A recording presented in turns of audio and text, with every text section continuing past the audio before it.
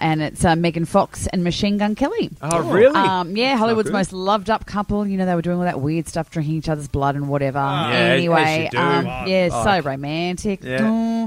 Anyway, she might not be his bloody Valentine anymore because her social media behaviour has sparked rumours that it's ended because she did what you do in Hollywood.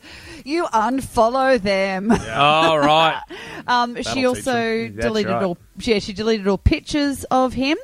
And then she only followed Eminem, Harry Styles, and Timothée Chalamet, and that's the only people she's following. So everyone's like, ew, and he's feuded with those rappers, so that's why it's like, ooh, it's a savage unfollow and sign.